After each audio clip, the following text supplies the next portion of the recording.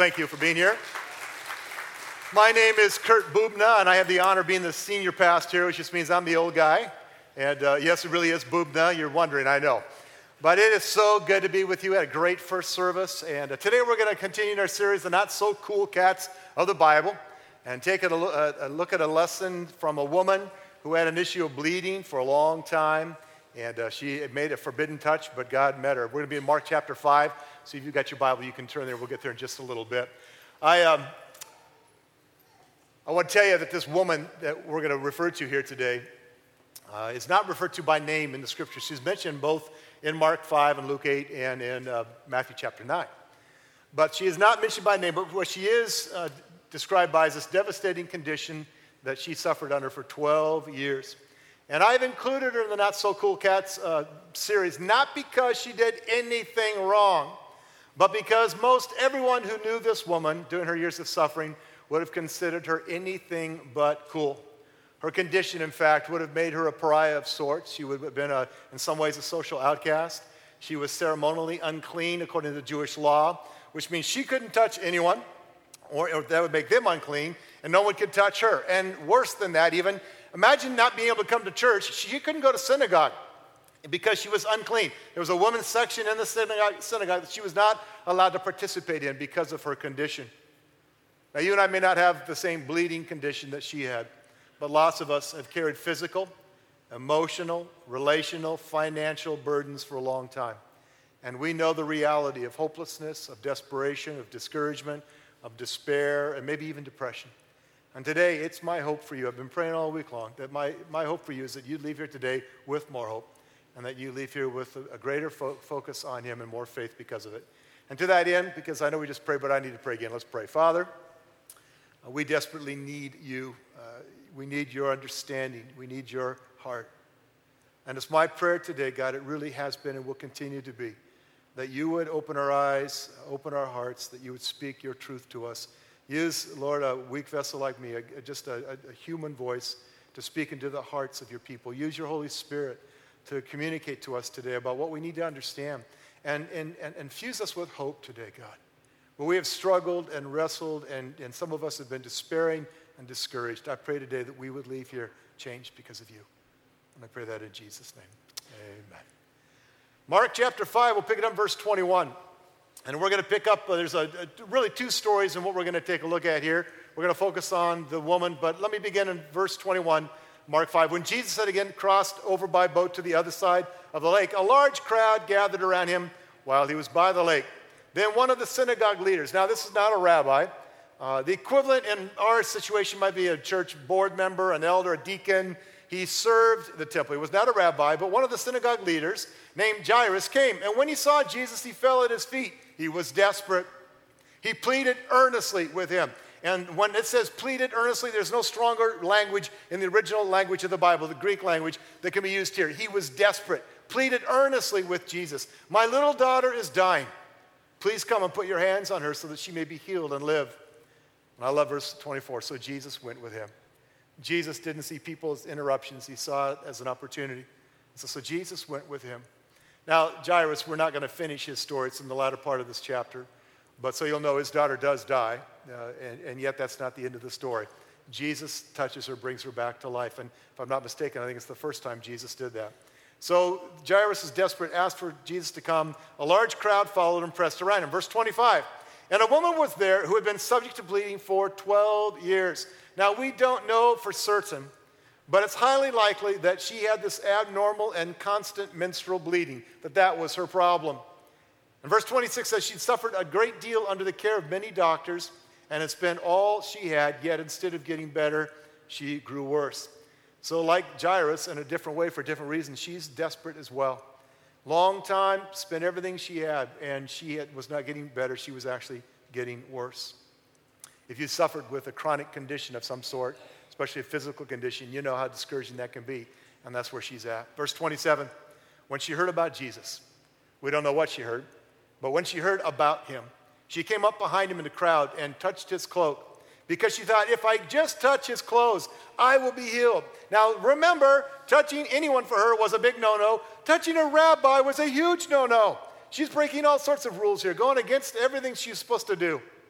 Verse 29, immediately her bleeding stopped and she felt in her body that she was freed from her suffering.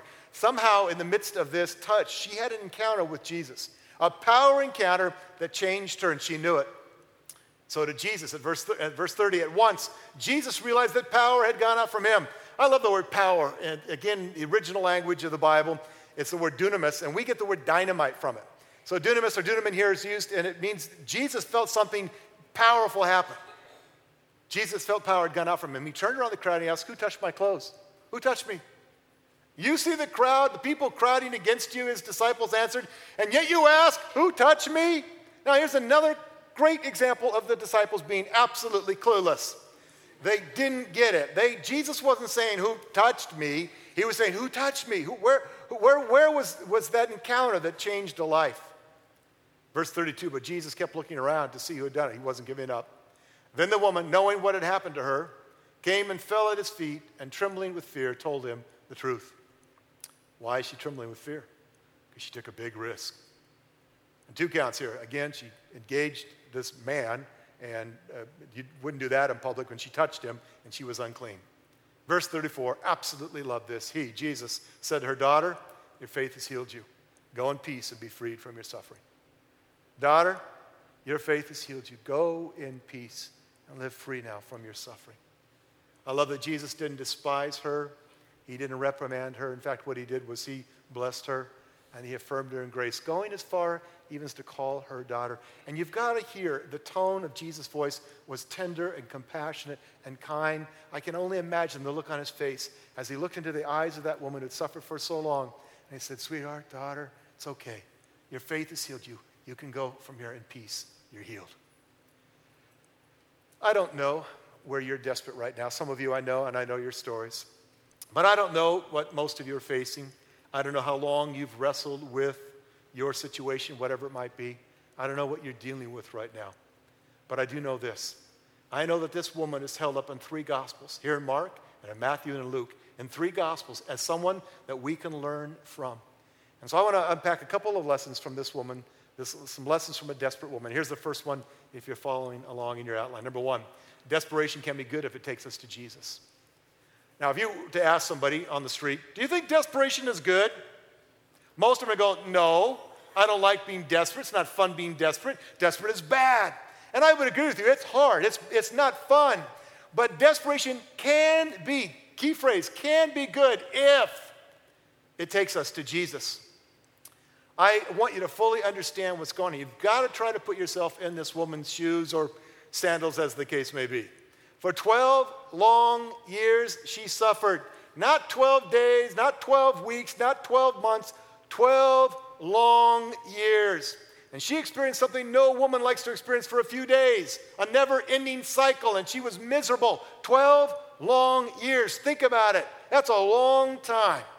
Some of us were using binkies 12 years ago. Some of you were skinnier and had more hair like me 12 years ago. 12 years ago, there were no smartphones, iPhones, iPads. Isn't that amazing? 12 years ago, there was no Facebook or Twitter. What? 12 years ago, Justin Bieber was 6 years old. Important to know. My point is, a lot happens in 12 years. And this woman suffered horribly for a long, long time. And keep in mind, and I'm not trying to gross anybody out here. The Bible is very real, and I want to be very real. You need to keep in mind, they didn't have sterile, perfumed, easy-to-use feminine products. What they used back then were rags that needed to be cleaned and cared for daily. She was miserable. And on top of the physical condition, which was horrible and tough and draining, and I imagine she was anemic. I mean, think of all what she had to deal with. On top of that, she was socially and even spiritually impacted by this. She had a social and a religious problem. She couldn't worship with the community. She couldn't engage. In fact, it's highly likely that she was either divorced or never married. Highly unlikely that she had a husband, and certainly unlikely that she had any children. She was childless. Any way you cut it, she had a hard life. But somehow, somewhere along the way, she'd heard about this rabbi from Nazareth named Jesus. And maybe for the first time in a long, long time, there was this glimmer of hope that she had. Verse 28 says, she thought, if I just touch his clothes, I will be healed. If I can just touch this guy, touch Jesus, I'll be healed. When my youngest son, Isaac, was just a little boy, in fact, he was 5 years old, he woke up one morning and got out of bed and collapsed. At the time, we didn't know that until we came running in there because he collapsed in excruciating pain. Little boy. And this, my son, Isaac, was one of those kids, you maybe had one, who could run into a wall at 50 miles an hour and kind of shake it off and go, whatever. You know, he had very high pain threshold, has all of his life. So when we hear him screaming from his bedroom, I'm figuring his brother is killing him, which is entirely possible, or he's really hurt. And we were running in there, and he's grabbing it below his knee and his foot. Well, of course, we don't know what's going on, and we take him to emergency, and the docs start to run these tests. Now, here's a little insight. We didn't have insurance. I was in between jobs, had no medical insurance, and no money. And they start running these tests. Ever had tests run in a hospital? Oh my goodness. And this was like a long time ago, and it's still thousands of dollars and all these tests and all this stuff going on. And so we're going to have to admit him, we're going to have to run more tests and blah, blah, blah, blah, blah. And to say that my wife and I are desperate at that point would be this like gross understatement. We were desperate. No money, no idea what's going on with our kid. And then they tell us the results from the test are, well, he has a serious rare bone infection. It's in his bones. We're going to have to put him on IV high antibiotics. And here's the word they use, weeks. For weeks, probably in the hospital, to get this under control. If we don't, he could be crippled, he could even die. We're like, what? We were extremely desperate and brokenhearted. If you've got kids and you've seen them suffer, you know what I'm talking about. Well, I called my friend and Pastor Jack and my brother Kevin, who lived in town. And I said, guys, would you come and lay hands on my son and pray for him? I need him. We need a miracle. Well, they came, they prayed, and God did the miracle. He healed, completely, absolutely healed my son. In fact, I love it. The next day, I come back to the hospital, and I'm expecting to find him in his room, in his bed, hooked up to an IV, and I look through the doors and the windows to the ped area, and I see this flash. He never walked anywhere either. I see this flash. I'm thinking, that looked like Isaac. That couldn't be Isaac. And sure enough, it was Isaac. And we go and find out that the doc says, you know what? We've ran some more tests, and we might have misdiagnosed what happened. He's okay now. We're going to release him. And I remember thinking, oh my goodness, when they don't know who to give credit to, they just give credit to a mistake instead of God. And God healed my son. I know God healed my son. I know he did. We were desperate and we cried out for him. Desperate like Jairus, whose daughter was dying. Just desperate like this woman who had an issue of bleeding. Desperate for a touch from God. Now, let me insert something else here that's very important for you to understand. Not for a moment do I believe that this woman's condition was caused by God. Listen carefully. I do not believe that God caused her situation, nor do I believe that God caused my son's situation. God doesn't make people sick. As I've said before, and I don't have the time to really get into this morning, but we live in a broken world filled with disease and evil. And we live with broken bodies that do have an expiration date. Let me just clue you in on something here. 50 years from now, a lot of us won't be here, and nobody's going to be stronger or better looking. You're not getting stronger and better. We're all getting older. We're all decaying. We're all going the way that all mankind goes. We live in a broken world, and what you need to know is that's not God's fault. God created it perfect, put us perfectly on the perfect place. It was mankind's sin. Our sin, our choice is what brought evil into the world, not God's. We can't blame him. And so not for a second do I blame God for this woman's condition or for my son's or for anything I've been exposed to in the years. But here's what I do know. I know that God can and will use our brokenness to draw us to him. And that's a good thing. He doesn't cause it, but he will use it. He can and he will use your brokenness, my brokenness, our suffering, our pain, to draw us to him, and that's a good thing. I have a very good friend who, when he was young, had an accident, broke his back, was paralyzed from the waist down most of his life. And once upon a time, somebody asked him, do you blame God for that? Don't you blame God? And aren't you bitter about it? And I'll never forget his response, because I was standing right there when he said, no, I don't. I don't blame God. God has used this to draw me closer to him, and that has taken the sting out of my suffering. And I remember thinking, wow, What? What did he say? No, God didn't cause this, but he's used it to draw me closer to him, and that has taken the sting out of my suffering. I don't know all of your stories. Some of them I do. But I don't know what pain or brokenness or suffering you might be experiencing right now. I don't know. But here's what I do know. I know that you can let that desperation draw you to Jesus. Listen, I ache for you. I am so sorry that you are in the midst of the horrible thing you're in the midst of. And I don't know why. I can't give you a lot of simple, cliche answers to the reason for your suffering. But here's what I do know. You can let this draw you closer to Jesus, and that would be good. See, we can become bitter or better. And the choice is up to us. We can become bitter or better. And I want to suggest the only true path to better is the path that takes us to Jesus. Let your desperation draw you to him, like it did Jairus who fell at his feet, like it did this woman who fell at his feet. Reach out to him. Here's the second lesson, number 2. Desperation takes us to God, but our faith brings God's power to us. Desperation can, hopefully it will, take us to God, but it is our faith that brings God's power to us. In other words, there often is a vital component we provide if we're to experience the touch and power of God in our lives. Sometimes God just does what he does sovereignly, and we don't have a whole lot to do with it. But sometimes our faith triggers a response from him.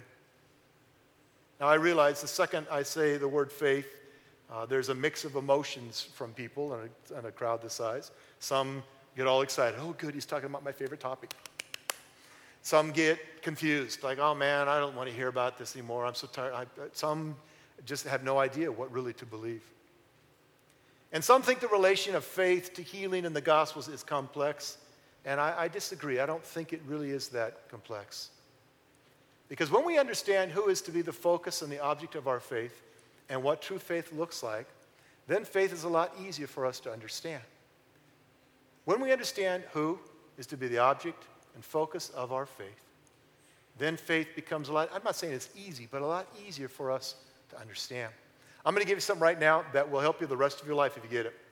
And it's a simple thing, but I promise you it will make a difference and it will help you understand this whole issue of faith. Whenever you read about faith in the Bible, add the words right after it, in God or in Christ or in him.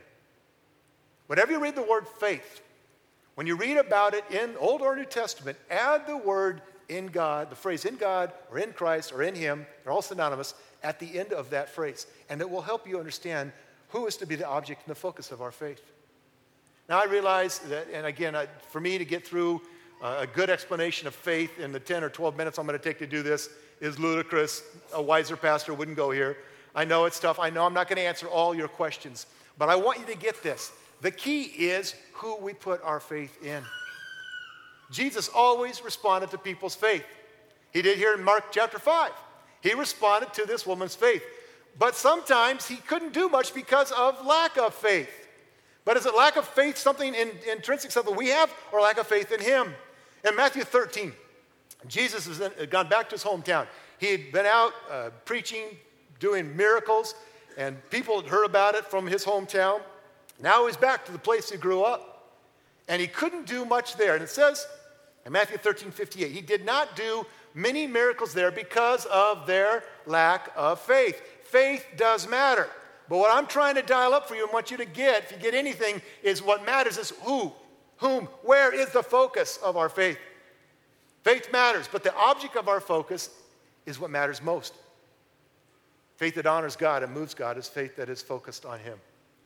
If you're writing notes, taking notes today, write that down. Faith that honors God and moves God to action is faith in God. It's faith in him. Let me tell you some things faith's not. Faith is not name it and claim it.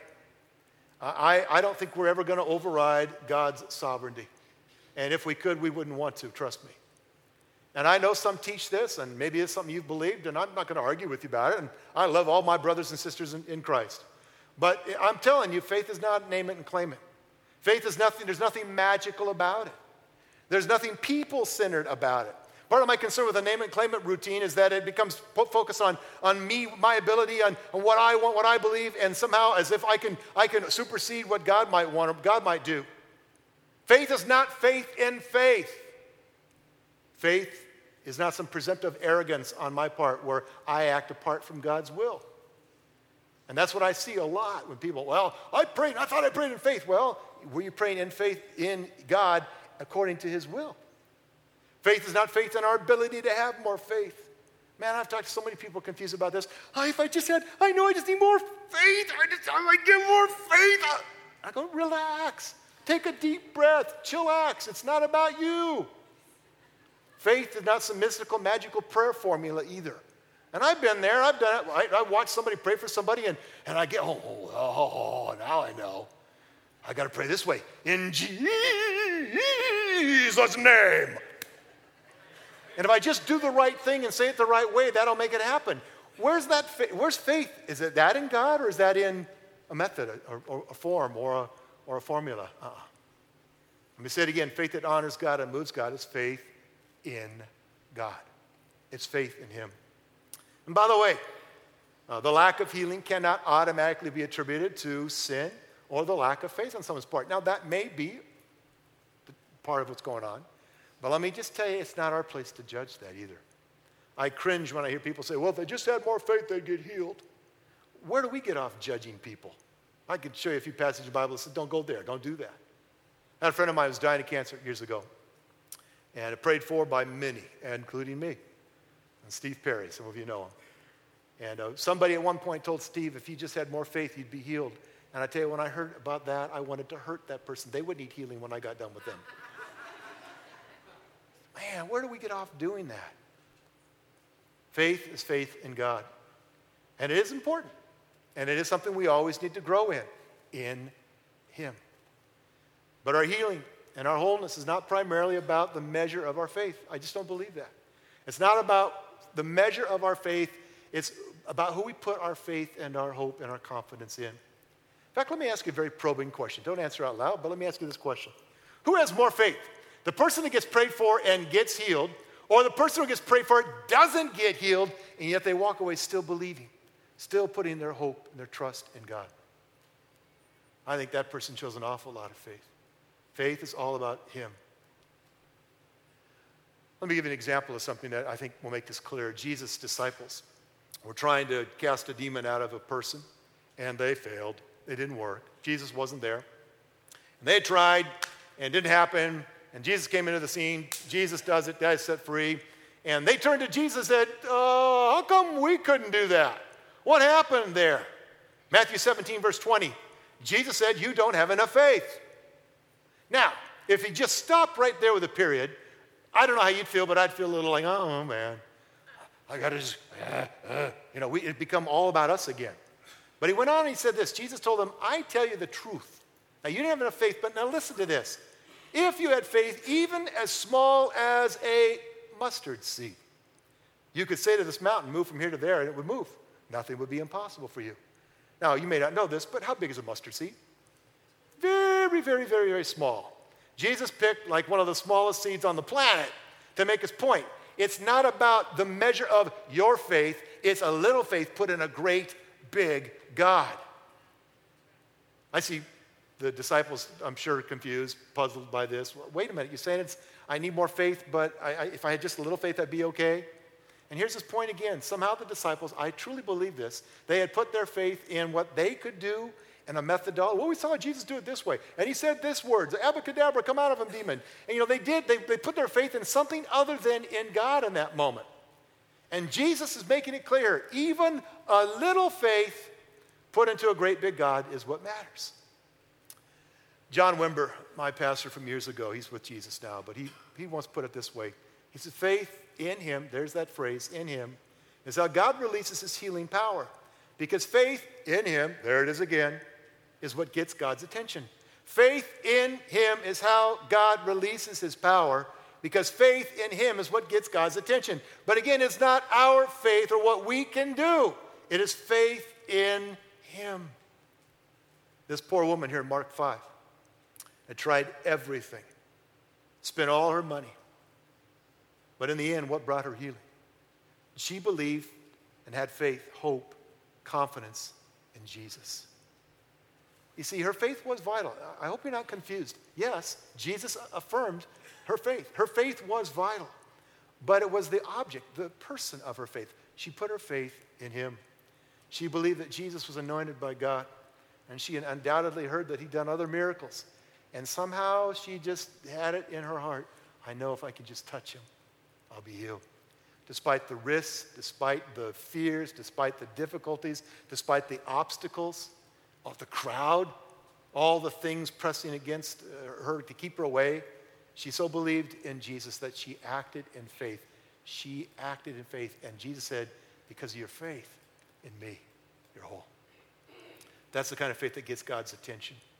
And so let me ask you a question. Who is the object or the focus of your faith? Everyone gets hurt. Everyone suffers a little bit, a lot of it. We all do. And if you're desperate today, if you're desperate, I want to encourage you to come to Jesus. Do what Jairus did. Do what this woman did. Come running to Jesus. And then I want to encourage you to fix your eyes on him. Because he's the answer. It's not you. It's not some formula. It's not some methodology. It's not something. It's not some magic words. It is Jesus. Fix your eyes on him. The writer of Hebrews wrote this in Hebrews 12:2. Let us look only to Jesus, the one who began our faith and the one who makes it perfect. Let us look only to Jesus, the one who is the initiator, the beginner, the author, and the finisher, the perfecter, the one who makes our faith perfect. And this means that when we fix our eyes on Jesus, he brings us to that place that we need to be. Now listen carefully to me. I'm almost done, but listen. I cannot promise you that you'll always get the immediate result you want when you come to him in faith. I cannot promise you that you will always have symptomatic abatement. I can't. And I don't understand why it seems some people come in faith and nothing happens the way they want it to. I can't promise that, but here's what I can promise. I can promise you that when you come to him, you will always get the end result you need. It may not be what you want, what you would desire, but it will always be what you need. And that's just not Kurt. That's the promise of Jesus. He promises to meet our needs. My friend eventually lost his battle with cancer. He left a wife and two beautiful little kids. But you know what? Steve died in faith. And he's perfect now. And you think, well, yeah, no, really. We prayed for wholeness in his life. Guess what? He's whole. He's healed. He's perfect. When you suffer, when you're wrestling through something way bigger than you, run to Jesus and fix your eyes on him. I want to finish with one last story that I want to paraphrase from Mark chapter 14, and I'll be done. It's one of my favorite stories in all the Bible. The disciples are on a boat, and they're going across the lake. They're in a storm, high winds, not pretty. They're struggling, and then somebody sees off in the distance what they thought was a ghost. It's a ghost! And they all get all freaky and scared, and I'm sure they're rowing much harder. Well, then somebody says, it's Jesus! And they realize, oh man, maybe it is. And Peter, gotta love this guy, just love Peter. Peter says, Lord, if it's you, I want to come to you. I want to walk on water. Now, we often say, Jesus only got over to walk on water. No, it's not true. Jesus and Peter walked on water. And I can you just see the Lord? All right. Come on, Pete, this is going to be good. And the disciples in the boat, can you see those guys? What are you doing? You're such an idiot. Get in the boat. You're going to tip us over. You're going to die. I don't understand what you do. Why are you always going out there? Why are you always... And Peter's ignoring them all, steps out of the boat, and for a while, he's walking on water. But it says that he began to sink. And Jesus reached down and grabbed him by the hand. And you know what Jesus said to him in Matthew 14? He said, Peter, why do you have such little faith? Why didn't you trust in me? Do you see the connection there? Jesus was saying, Peter, you should have just believed in yourself more. You should have just had more strength. If you'd have just been better person, stronger, more mature, if you'd have just figured this all out on your own, you'd be fine. Jesus said, why do you have little faith? And then he connects it to exactly what I'm saying here. Why didn't you trust in me? He's saying, Pete, if you had just kept your eyes on me, if you'd have just fixed your attention, if you'd have believed in me, you wouldn't be all wet right now. Where's the focus in your heart today? Where are you struggling? Let it draw you to him and fix your eyes on the one who will meet you. Let me bow your heads. Let me pray for you. Father, I thank you for your faithfulness to us, your patience with us. God, I thank you that you know us better than we know ourselves. You know our struggle, our suffering, our pain, and you care. And God, I don't know the source, the reason why I don't get all of the stuff that happens in our lives, but I do know this. I know this, God. If it will draw us to you, then that's a good thing. And God, I pray that as we are drawn to you, that we would fix our eyes on you. And that we would understand the source of our faith is not in us, it's in you. It is in our hope in you. It is putting our eyes on you. It is fixing our attention on you. It is believing in you that will make the difference, that will carry us through and hold us up. And so I pray for my friends, Lord, those here in this room and those watching online right now. I pray, God, that they would be drawn to you through whatever they're facing and that they would fix their eyes on you in faith and that you would meet them right there. Keep your head bowed and your eyes closed just for a moment. Maybe you're here today and you've not started your walk of faith, your life of faith in Christ. And what that basically comes down to is this, a decision you and only you can make to surrender, to give up your life, to give up your past, your present, your future, to admit you need a Savior, to confess that you have failed, that you've goobered it up, that you need God, that you need a Savior, that you need his grace and his forgiveness. And when you come to that point and you cry out to him, he meets you. He's already paid the price for your sin on the cross. Our part is simply to embrace that, to accept it, to fix our eyes for the first time on him. And if that's you today and you're here and you want to begin your life as a Christ follower, I'm going to pray a simple prayer. Again, there's nothing magical about these words. What makes a difference is where you put your heart right now, the focus of your heart. But make these words yours as I pray them. Father, forgive me, for I've failed. I've sinned. I need your grace. I need your mercy. I need a Savior. I confess, God, my sin, and I surrender my life to you, all of it. And I believe in you. I believe that you love me. I believe that you gave your life for me. I believe that you live, Jesus. And so now I've come to give you my all because you gave your all for me. Now if that's you, just in your own way, in your own heart, say, yeah, God, that's me. Every week, 3, 4, 5 people make this decision right here. Make that choice to say yes to him. And the Bible says the minute you do in your heart, the minute you believe, there's this moment where you cross from darkness into light, from not having a relationship to being in relationship with the King of Kings and the Lord of Lords. You become a child of God. Father, for those making that choice right now, show them what this means, what you're going to do. Show them, God, that you're going to empower them to live with you, that you're going to help them walk this walk of faith, that you'll be there every step of the way from here into eternity. I pray that in Jesus' name. Amen. Let's stand together. We're going to finish with a great song. And we're going to give. If you're a guest today, don't feel obligated to give. This is your church home. Give to support what God is doing here.